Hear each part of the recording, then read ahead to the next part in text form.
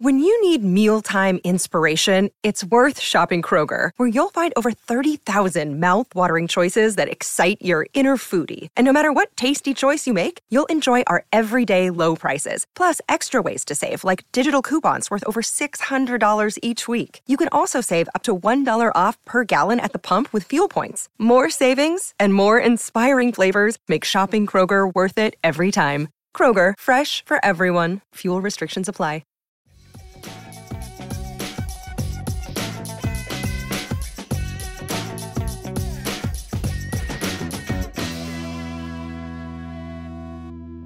Hello, everybody, and welcome to Iceberg to Go, your daily dose of Pittsburgh Penguins news and analysis. You can find us on YouTube at Inside the Penguins or anywhere you get your podcast from by simply searching Tip of the Iceberg. Kyle Dubas remains publicly silent on whether or not he will buy or sell at the NHL's trade deadline on March 8th. There's a chance that this entire episode is null and void if he decides that he is going to either sell or stand pat at the deadline, But I wanted to look for a few names that the Penguins could realistically go after before that deadline comes on March 8th. A couple of names that I think would fit with what the Pittsburgh Penguins currently need on their roster. And there are an abundance of needs. Let me say that first and foremost.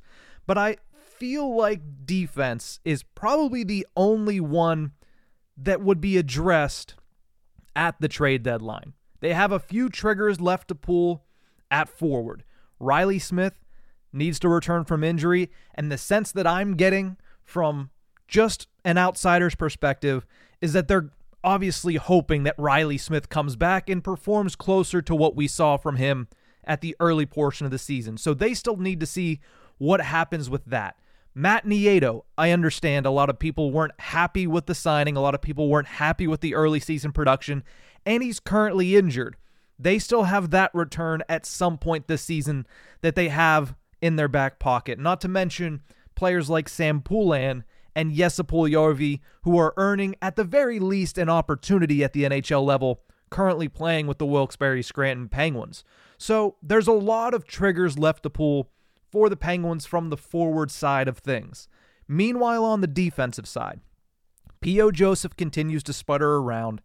Chad Ruhwedel really hasn't solidified a spot. Ryan Shea hasn't surprised me at all, hasn't really impressed me at all to this point of the season. He seems like a 9th, 10th option, which is what he's turned into this season for the Penguins. And John Ludwig, while I do like him and I do think is the best of those four options, is having an injury-riddled season. When he comes back, I think he goes in the lineup, but I think the Penguins, if they're going to make an addition at the trade deadline, which if they do, it's not going to be a huge addition, and that's going to be reflected in my top 3 trade targets that I talk about here in a second. But if they make an addition, I see it coming from the back end. Couple weeks ago, about a month ago at this point, Elliot Friedman reported that Kyle Dubas was dipping his toe into the water looking for defensemen around the National Hockey League. And if you watch the Penguins, it seems like that's where, if they're going to make a move, it's going to be. Because as I've talked about multiple times, as many people have talked about multiple times, there's a chance that they don't go out there and buy. They don't have very many assets that they can afford to go out and buy. Not to mention the fact that there's still the slim chance, in my opinion, that they end up selling at the NHL's trade deadline. So with that in mind, here are, in my opinion, the Penguins' top realistic trade targets as we enter All-Star Weekend. We're going to start with the one that everybody has heard of already, that the Penguins have been tied to already by David Pagnotta of the fourth period, and that's Ilya Lyubushkin, a right-handed defenseman from the Anaheim Ducks. He's currently on Chris Johnston's trade board of The Athletic. Then the Penguins, like I said, they have limited resources to expend this season, and Lyubushkin would fit under a player that could potentially fit the price that the Penguins are willing to pay. He would serve as the Penguins' third-pairing defenseman. In my opinion, it would be him on the right side and Johnny Ludwig on the left side because, well, John Ludwig has played both this season, but he's a left-handed shot defenseman. The Penguins, organizationally, do not have a lot of right-handed shot defensemen. You have Chris Letang, Erik Karlsson, and Chad Ruhwedel at the NHL level. You look down to the AHL level, and it's Jack St. Ivany and Taylor Fedun. That's it. So I could see the Penguins going after a right-handed defenseman, and you're going to sense a theme here as I go on, but Ilya Lyubushkin, is a pending UFA with a manageable cap hit of only $2.75 million. Like I said, there's already been reported interest, and when Chris Johnston discusses Lyubushkin, this is what he has to say. Quote, "A physical defenseman best suited for a third-pairing role. What you see is what you get from Lyubushkin. He'll kill penalties, finish checks, and try to keep the play in front of him. Let's brand it meat and potatoes hockey." There's a lot of people out there that have been clamoring for more meat and potatoes type defensemen. The Penguins in their own net front have had some issues over the years. Chad Ruhwedel is more physical than people give him credit for, but he's not great at clearing out the net front. P.O. Joseph, it is a wild ride watching him try to defend the defensive goaltender's crease. Johnny Ludwig brings a little bit more of that grit, sandpaper. That's why he's endeared himself to the fan base. Lyubushkin seems like a very similar player in that aspect, somebody that could be a 1-2 punch on that third pairing, somebody that's going to make it, as Mike Sullivan likes to say, hard to play against the Penguins' bottom pairing. So I think Lyubushkin is certainly a name that I'm keeping my eye on as the trade deadline approaches, specifically because there's already been, 1, Chris Johnston putting him on a trade list, and 2, David Pagnotta saying that the Penguins have had prior interest this season. So keeping my eye on Lyubushkin in Southern California. Going over to another right-handed defenseman, my number 2 trade target for the Pittsburgh Penguins is Alexander Carrier, right-handed defenseman, Nashville Predators. This one is on Frank Saravalli's daily face-off trade board. He's a pending UFA with, again, a manageable $2.5 million cap hit. He currently sits 14th on Saravalli's trade targets list because he's another stay-at-home defenseman for the Penguins' right side. Like I said, you're going to sense the theme here. The poison pill with Alexander Carrier right now is he left Monday night's game for the Predators against the Ottawa Senators with an injury, and there has not been a single update as of now. He left early in the second period, didn't return for the remainder of the game, which is usually not a good sign, so obviously something to keep an eye on. But again, somebody else that could come in, bolster the Penguins' third pairing, and get a little bit better when it comes to solidifying the back end, making sure that the defensive side of the puck is taken care of. The Penguins, they do need scoring. Don't get me wrong, they do. But the price of some of these guys on the forward side of things, the price of some of these guys that fill the back of the net is going to be out of the Penguins' price range. That's just the way I see it at this point. The best thing that they can do is to shore up the defensive side to help keep some of the pressure off of these goaltenders who have been terrific this season. Tristan Jarry, Alex Nedeljkovic, they've been terrific. They could use a little bit more help from the blue line in particular. I think Alexander Carrier certainly brings that over from the Nashville Predators. Whether or not he gets traded also remains to be seen. They have Tyson Barrie as well, who has not been playing a lot when Carrier's healthy, so it's a matter of where the Predators are at. They're in a similar position with the Pittsburgh Penguins, as in they're outside of a playoff spot, but they're very, very close to getting over the hump and sitting in playoff positioning. Third player that I'm going to put on this list, Matt Dumba. And a lot of people on either side of the aisle, there's going to be a lot of people that roll their eyes at the name Matt Dumba. There's going to be a lot of people, they get very excited about the prospect of bringing in Matt Dumba. Right-handed defenseman of the Arizona Coyotes. He, too, is on Chris Johnston's trade board on The Athletic. A 29-year-old brings a heavy hand to the Penguins' back end. Again, Lyubushkin, Dumba, they bring a little bit more physicality, and I think that's something that a lot of people can watch the Penguins on the back end and say that could certainly help them. That could certainly help on the penalty kill as well. I mean, it's been a great penalty kill so far this year, but the one issue that they've had is defending those big bodies in front of the net, so maybe that's something that Matt Dumba can help with. It's certainly something that Ilya Lyubushkin could help with. Dumba, as well as a pending UFA, his cap hit a little bit harder to make work, $3.9 million for the remainder of the season. Here's what Chris Johnston of The Athletic had to say about Dumba. Quote, "He's playing nearly 20 minutes per game this season, which is probably a little too much, and is seeing significant usage on the penalty kill. Insulated on a deeper blue line, he could be an intriguing fit if the Coyotes aren't able to keep pace in the Western Conference's wild card race. The Penguins, whoever they bring in, if it's a defenseman, is going to need to be able to kill penalties. Matt Dumba's been doing that all season. He's been overused in Arizona with 20 minutes a night. He's not going to need to play nearly that much with the Pittsburgh Penguins, so I think that he is also another target for the Pens if they're trying to add to their blue line, which in my opinion, that's where they would add if at all. Because right now the question still remains, and as I said it many times in this podcast already, will they even decide to add?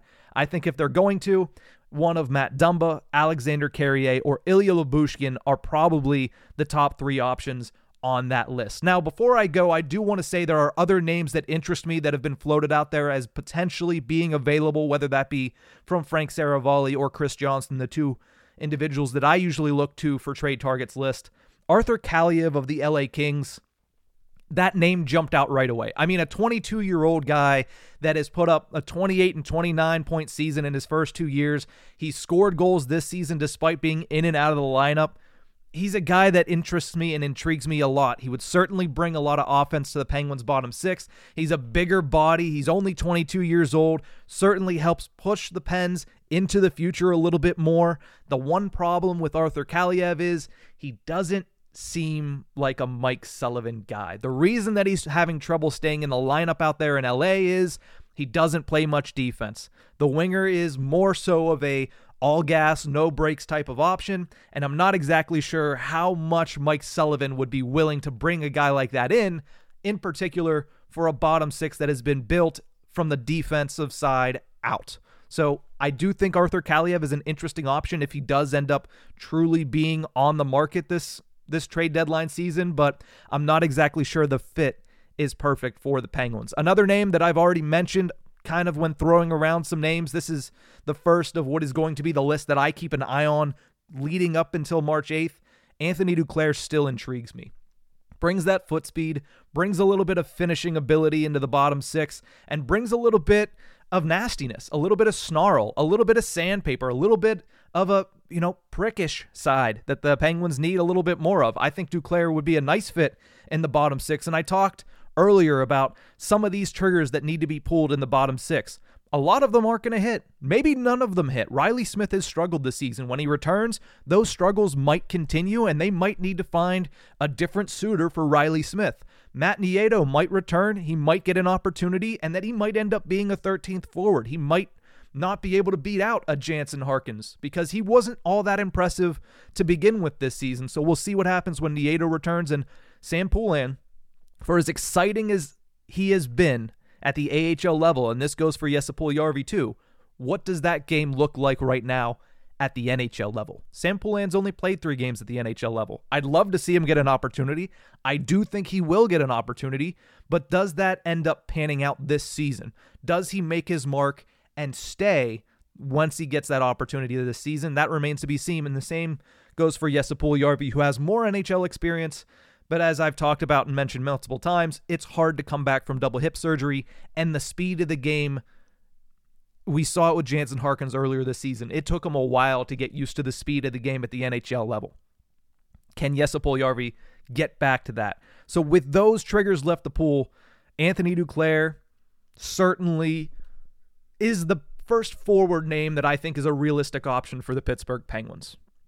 The last name I'll leave you with here is a name that I made a video about 3 weeks ago now, 4 weeks ago. Time is flying by. I can't believe it's already the end of January, but a name that I put out there is the Pens' best option at the NHL trade deadline, and that's Jakob Chychrun.